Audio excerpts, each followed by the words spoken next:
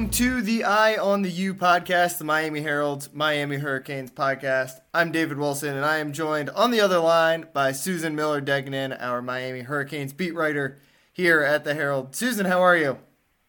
I'm good. It's good to be back. Yeah, it's been a little while.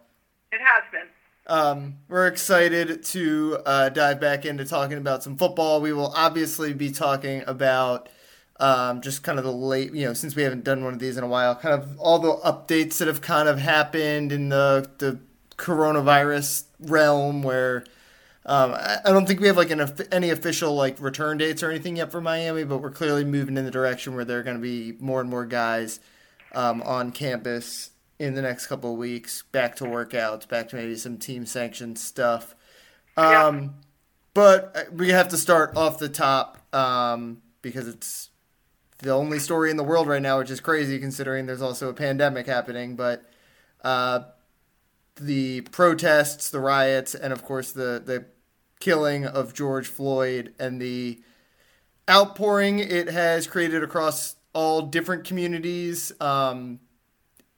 It is, I don't think I specifically tweet anything out myself about it because it feels like the kind of thing where, I don't know, I'm bad at Twitter, so I wanted to wait until we kind of like went on and could kind of like talk through our thoughts and all the things we've obviously been thinking. But it's important to talk about also because it's so important in the sports world, and it would be even if there were no sports. We've obviously, I don't know if we see it as much in college where the athletes don't have as much power as they do in the professional ranks, but obviously, LeBron James, we're in like the I can't breathe shirt. Like it's been so ingrained in sports pretty much for the last, forever, but really for the last 5, 6, 7 years since Black Lives Matter really took off. And one of the things that really, obviously over the last 2-3 days when the protests have really kind of taken hold, obviously everyone has kind of put out their statement. But I do think the Miami coaches were even a little bit more proactive than that. And I think it's worth noting because it's weird to like make like a competition because, there's an obvious right and a wrong side, I think, to a lot of the stuff that it's, weird to like be analyzing it from like a pundit perspective, but I think it matters, and it definitely matters to the players, and you could see it mattered to the players the way that some of Miami's football coaches came out right away. I mean, Rhett Lashley was like one of the first coaches I saw anywhere kind of putting out a tweet or a statement about it, and that was like Tuesday or like it was way before kind of it became a massive series of protests that swept the country. And like I said, I think it matters to the players, and I think you could see that with some of the quote tweets and stuff like that of him, and it just matters obviously in general to have someone who's pretty high profile speaking out so quickly. Yeah, I agree, and Rhett Lashley is the one that really sticks out in my mind. Yeah. I know Manny Diaz is a coach, and he's always been outspoken and I think proactive, on most things. But Rhett Lashley, this seems to be this Black Lives Matter. Even before the George Floyd situation, he has shown how much he, how strong he is on that issue, and how much he believes in that and diversity, and how much it angers him. David, after. In February, and we didn't really know about it till this month, when we learned about Ahmaud Arbery, the 25-year-old black man who was running in Georgia, and I think it was a father and son, right? If I recall, shot him and killed him, and it was just horrific. Okay, he was just jogging. He was jogging, and at that point, Rhett Lashley was like way early. I forgot he did it even before that. Yeah. In fact, I was taking a walk, and I looking at my phone, of course, and I saw his tweet. I run with Maud. They had a run where where people were, in Right. his honor or in his memory, the young man who was killed, they were running or walking 2.23 miles, and Rhett Lashley posted on Twitter a picture of himself, a photo. I guess he had just run it, and he said, "I run with Maude to stand against all racism, division, and disgusting acts of hate. Sadly, it's still very real in our country, and there is no place for it!" Exclamation mark. "I'm not perfect, but enough is enough. God loves us equally, and we're all valuable parts of humanity. I pray we start acting like it." And I was kind of shocked to see that, because I didn't see any other coaches come out at that point. Mm-hmm. I mean, there might have been. I'm sure. I shouldn't say I'm sure. I don't know, but it just, he's the one that hit me. That it hit me. I know he was the first UM coach, but he was so strong, and he just did it because you could tell he really believes it. And he also, he also tweeted on May 26th. I think that was last Tuesday.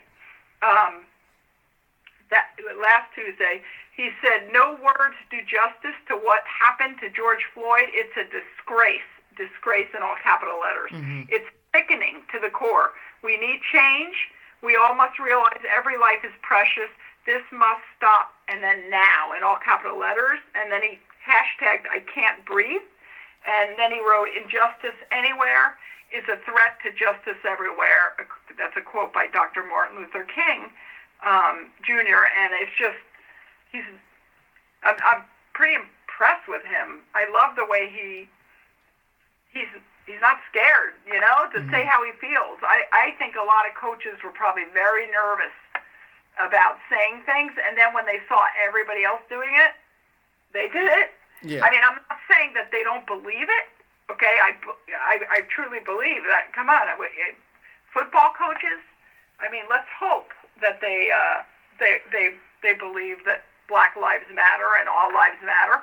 But anyway, I just thought that Rhett Lashley is kind of impressive, and then of course Manny Diaz also wrote something about Ed Hudak, the Coral Gables, the head of the Coral Gables Police Department, who spoke to UM.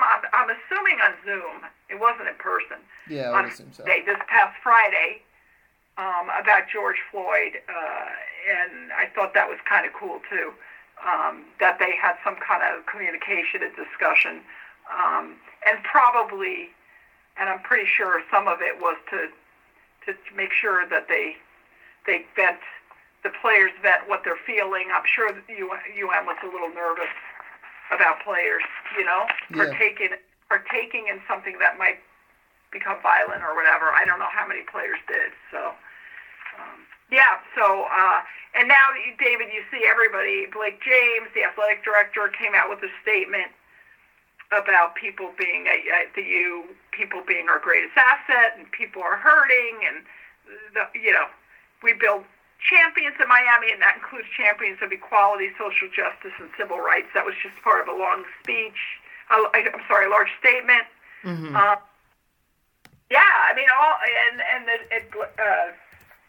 Blake Baker came out with a strong statement. So it's pretty interesting, because I think that role models are needed, kind of. At this point, and there's really nobody better than some of the players and some of the coaches, I guess. Yeah, well, I think more than anything, it's the solidarity they want to feel, because the Miami football team is overwhelmingly black, and the coaching staff is pretty white. I guess. I think it's only 2 black coaches on staff. There's a mix of obviously Manny Diaz is, I guess, Cuban, and Ephraim Banda, I'm not sure his nationality, but it's not a lot of black coaches actually on the staff, just Rumph and Hickson. And it is, I think it's important to talk about it on, a lot of people might be like, why are we talking about this on a college football podcast? But like, we're both white. We both spend a lot of our time writing stories, making our livelihoods to a degree off of what, black college athletes are doing and what matters to them, telling their stories, and their stories can't be told without knowing knowing what sort of challenges they have faced for their entire lives. Whether it's something more serious, like, something like explicitly like they have had a run-in with the police or have a family member who did, or even just like obviously the subtler, day-to-day racism that not so faces. subtle. Yeah, that's what I'm saying. The subtle and not so subtle. Yeah, I totally agree with you. And I was telling my husband, I was saying, I just can't even imagine what it's like if, because I have, I have a son that around that age, and in college or whatever, and or college age, and I can't imagine what it would be like to be a black mother having children of color, you're so scared and worried about. I would be worried all the time, and having to warn them about all these things and how to behave and how not to be. It's horrible.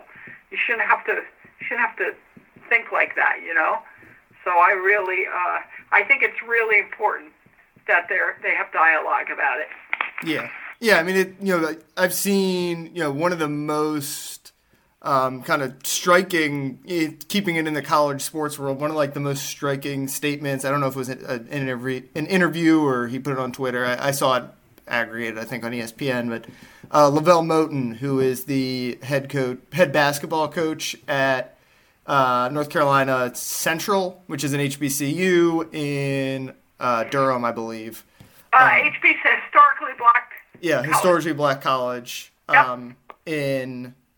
I think it's in Durham, and he told a story about, he was with Raymond Felton, national champion point guard for North Carolina, played in the NBA for, 10 years, something like that. He might even still be in the NBA, and basically, told the story of them getting pulled over by cops and, being, roughed up because, they're two black guys and they were mistaken for two black suspects. And, that's Raymond Felton, who is like probably one of them. I don't know if this was in North Carolina, but Raymond Felton is probably one of the more famous North Carolina athletes of the last 10 years. Like Lavelle Moton, obviously, is a college coach who maybe also played at North Carolina. I can't remember for sure. I think he played at one of those triangle area schools. But so, there are certain coaches, obviously, who have experienced this. There's certain people who have experienced this, and, they're black people, and they can share their story. And as white people, obviously, what we have to do is understand. And obviously, that's the root of the problem with everything, is that there is a segment of the population that either doesn't understand, or is not willing to understand, or doesn't want to understand, or understands and doesn't care. And I think, and I think the coaches,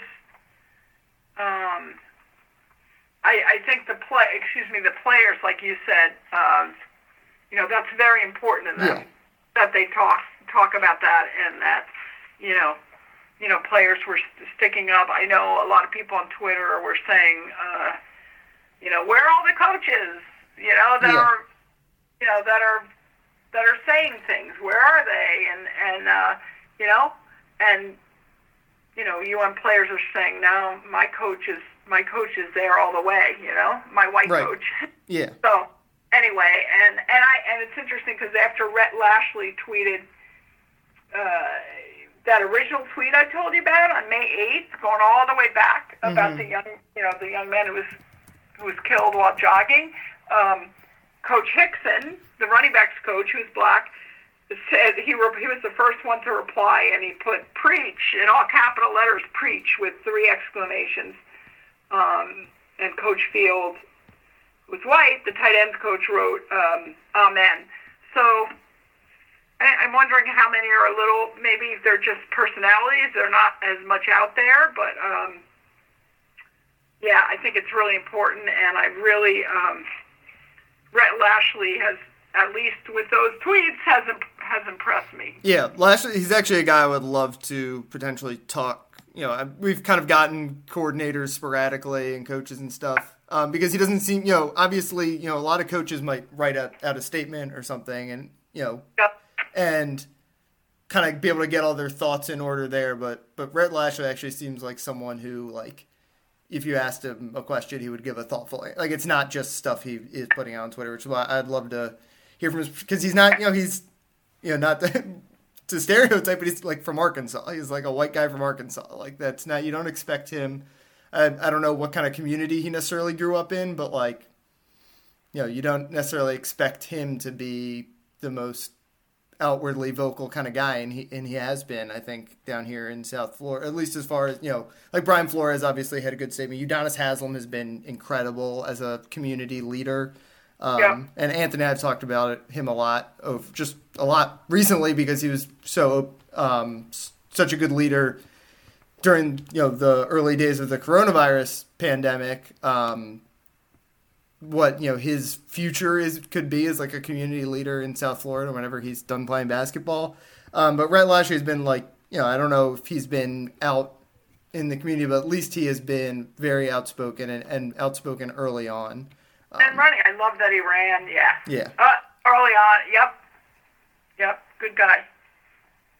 I feel like we could keep talking about this for a long time and just keep processing through our thoughts because it was, was obviously it's one of the most memorable. We're in maybe the most memorable time of my lifetime, and this weekend was certainly like it was one of those days where it's hard to look away from Twitter even when you want to.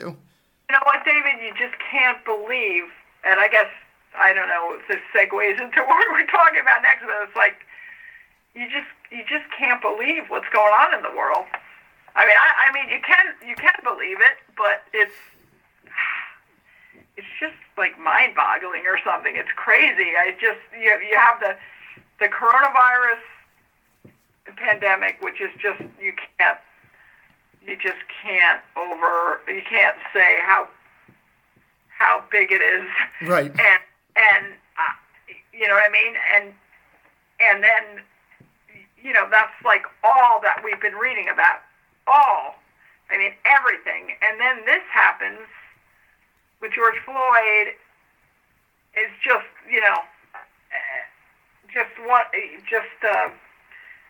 I don't know. It's everything is converging together. Yeah. Okay? I mean, the coronavirus, what's happening with the world, racially and socially and all that stuff, and then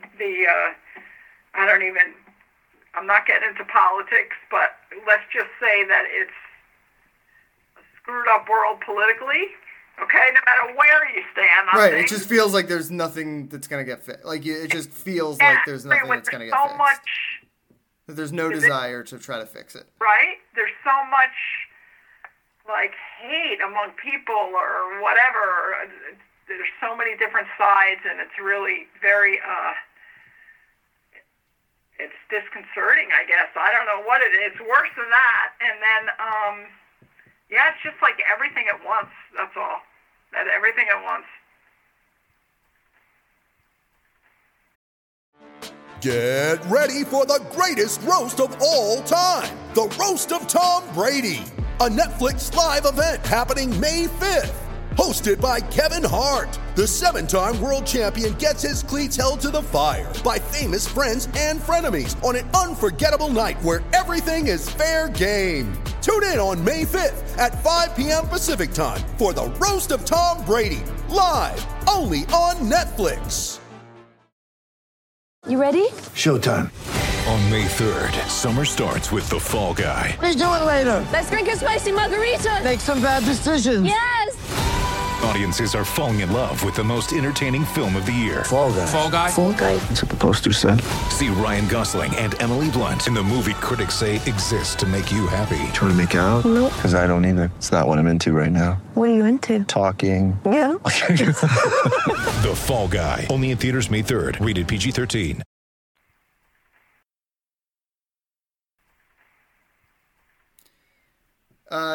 You mentioned obviously that this all is happening in the midst of a once in a generation pandemic, and it finally kind of was starting to look like we were getting. I don't want to say normalcy because it was never going to be normal, but we were starting to get back to some familiarity. Maybe it looks like Miami. Who knows how these protests are going to potentially contribute to a second wave and a spike in cases in the next little while here. But as of now, it does seem like Miami is going to keep getting more and more guys on campus in the next little while here. It basically said June. The NCAA, I think, was saying June 8th is kind of the date that teams can start to maybe have like small team workouts. You talked to a bunch of players. You checked in with a bunch of players' parents over the weekend, which is kind of why I wanted to talk about this today, because it's just a little bit more insight of what kind of the next steps are going to be for Miami. Yeah, I wouldn't say. Yeah, and you did say that normalcy or whatever isn't really the right word, and I'm not even sure it's the protests that have anything to do with it. I think they're, all these governments, these local, state governments or whatever, are opening up the communities, I guess, right? Restaurants and things like that, depending on where you live. I think that's, and there's definitely going to be a surge because of that. But still, if there's going to be some kind of football, or if there's going to be some kind of college other than Zoom, Yeah. From a computer, from their homes, then they're going to have to bring people back to campus. And boy, how they do it! I mean, yes, it is going to be soon. And keeps saying, even today, that they're still working on the protocol or whatever they're going to do on the exact dates, their exact plan. But I did this story. If you recall, in March, I spoke to several parents of football players about what it was like. They were just about to come home, or they had just gotten home when they cleared the campus, when cleared the campus because of the coronavirus. And I did a big story then on their fears, the parents' fears and families' fears, and now I went back. This last week, I went back and talked to many of the same parents, and it was really interesting. The kids some of them already are back. Yeah. The kids that were rehabbing, David, or had surgeries, we knew that they were allowed back, I guess, to do some rehab and stuff. And some of the other players, like I talked to, Will Mallory's mom. And he was going to leave yesterday, Sunday. Well, today's Monday. He was on his way, or back down here already, possibly. Yeah, he should be here already, and from Jacksonville area, so he could throw around with the quarterbacks. So obviously, quarterbacks, D'Eriq King. I think he's here, and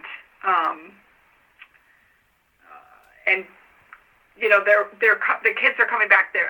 It's not quote unquote mandatory, but you do get the feeling that the coaches are kind of guiding them. And obviously I've seen kind of like both sides of this argument, where some people are like, we shouldn't be necessarily using the college athletes as like the guinea pigs in like trying to get guys back on campus and all that. Right. But at the same time, these guys all want to be on campus, and it's going to be I don't think they're living just so the camp. Not going to be in dorms, but be back around campus. Yeah, Will Mallory has an apartment. Yeah, right? I think most of the team probably lives off campus, other than so the transfers a lot of times will be in dorms and freshmen. But I think the younger kids are in. Jeremiah Payton is in a dorm. Yeah, but I think the dorms aren't technically open. But just in terms, they're guys want to be able to be around and get into a weight room that they know, around people they know, around people they trust. Yeah, sure, but I am not sure, okay, about how they're going to do the weight rooms. They're going to, I've heard some things, but they're definitely going to do some social distancing, and I think they would love to start getting the guys closer to campus now. Yeah. Not mandatory, but start getting them to head back to wherever they are and get settled and get psychologically and start throwing the ball around. Obviously, a lot of guys are already near campus, just being at home also. Which I think I don't remember if this was an episode we did together but I do remember pretty much saying like Miami's in like a weirdly or interestingly kind of like a better position to like start getting guys on campus because 70% of the team lives is from Dade, Broward, Palm Beach, like guys who could drive down for the day if they're all the way up in West Palm or something.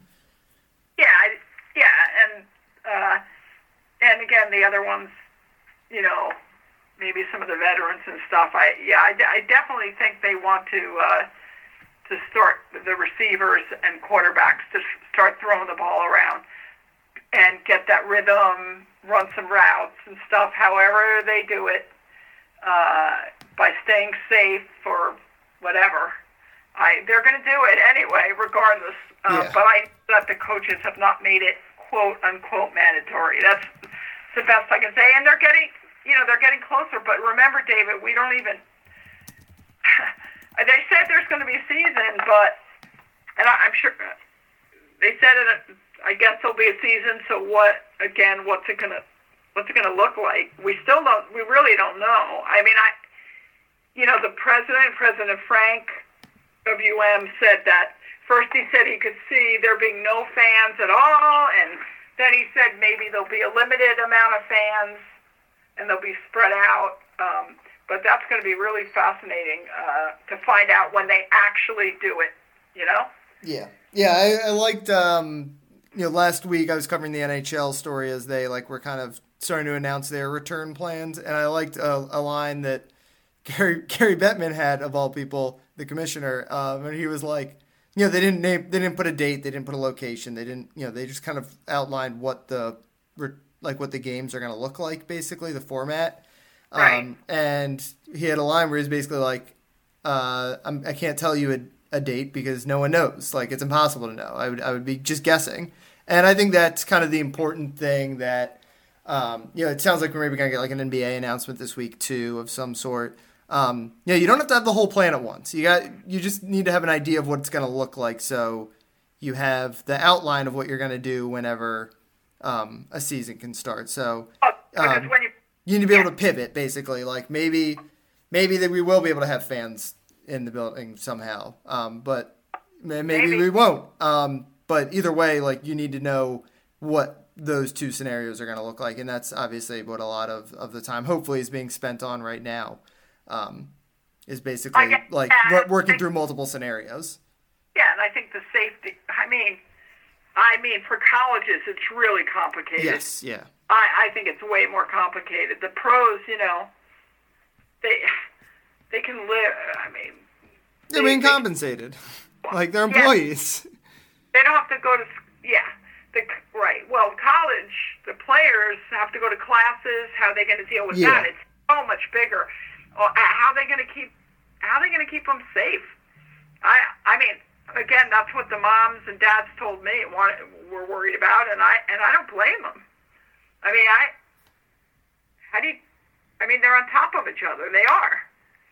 So they touch the same things, and no matter how much they say in the beginning, they're going to be so careful and they're going to clean all the whatever. I'm not talking about anybody.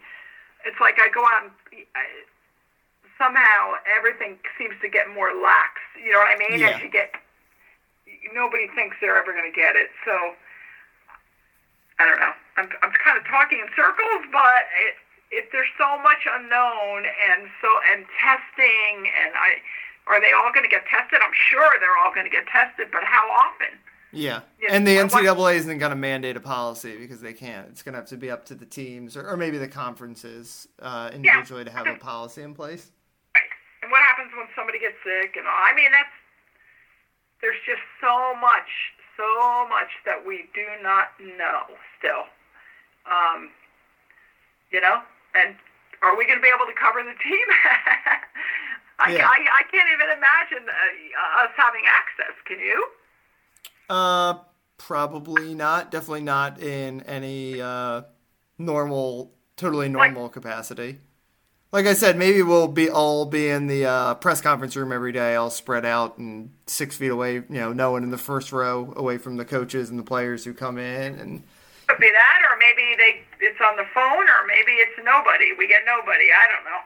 I think it'll be very interesting to see what happens, but it is getting closer, and Manny Diaz said that they do need, I think, was it 4 weeks or 6 weeks?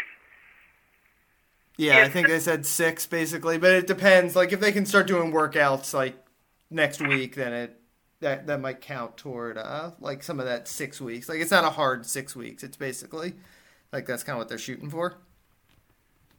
Right. Well, and obviously they're going to do whatever they can, right? Like if they only get 4 weeks, they're going to make it work, right? Because they want to.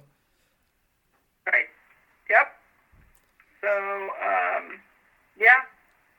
Yeah, hopefully we get some real like football kind of stuff to like write about in the next week. But I don't know. It feels like the world is changing every day, right? So who knows who. By the time we post, we're recording this on Monday afternoon. By the time we post this on Tuesday, maybe something will have totally changed. Tuesday, tonight or something. And by the time you listen to this on Wednesday, it'll have changed again. Like in a half an hour, they're going to come out with some more news. And I have to say that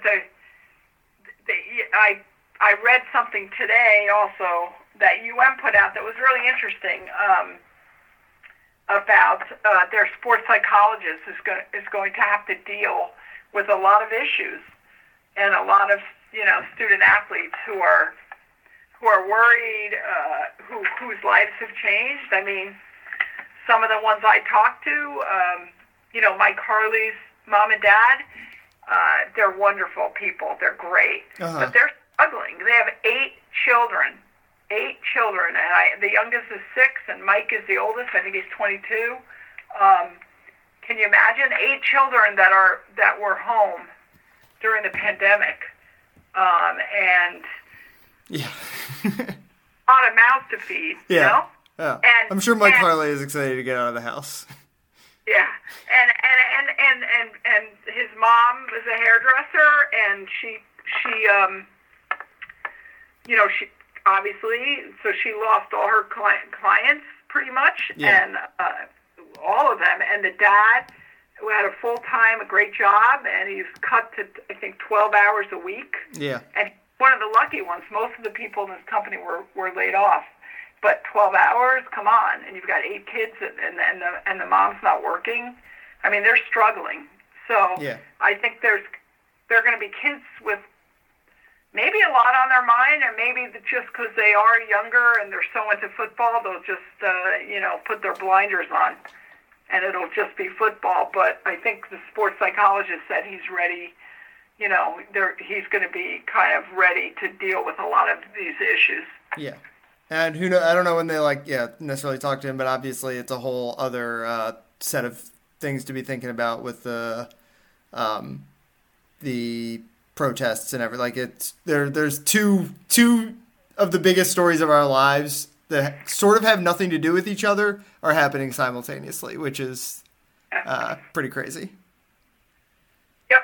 All right, I think we can wrap things up there unless you got anything else you want to talk about. No, I think that's good. There'll be more news after we hang up. So yeah, maybe it's been a busy recruiting season for Miami. Maybe we'll touch on that next week or in the next couple of weeks here, because we haven't talked too much about it other than I did an episode talking about the Isaiah Walker edition, which is sort of recruiting, sort of transfer stuff. But I mean they just keep getting commits and a lot of local kids, and and it's going to be a weird fall because of how many kids are already committed across the country. Like, we could see a huge decommitment season also. Not necessarily saying Miami's expecting to have a lot of kids decommit, but just across the country. These recruiting classes are not going to stay the same. I feel pretty confident about that. All right, you can follow Susan on Twitter at smillerdegnan. She's covering all things Miami football these days as we ramp back up toward, like I said, familiarity maybe. You can follow me on Twitter at dbwilson2, covering everything. So thanks as always for listening, guys. Yeah, what do you got? No, you're covering everything. You said you cover everything. You're covering everything. Covering everything. Yeah. Yep. We got the MLB draft coming up. Actually, I don't think I'm doing too much on that. I think Jordan's mostly handling that. NBA, hopefully getting an announcement this week. So Anthony Chang and I will be back later in the week to talk about whatever gets announced, which we feels kind of inevitable. So thanks as always for listening, and we'll talk to you guys next week. Take care, everyone.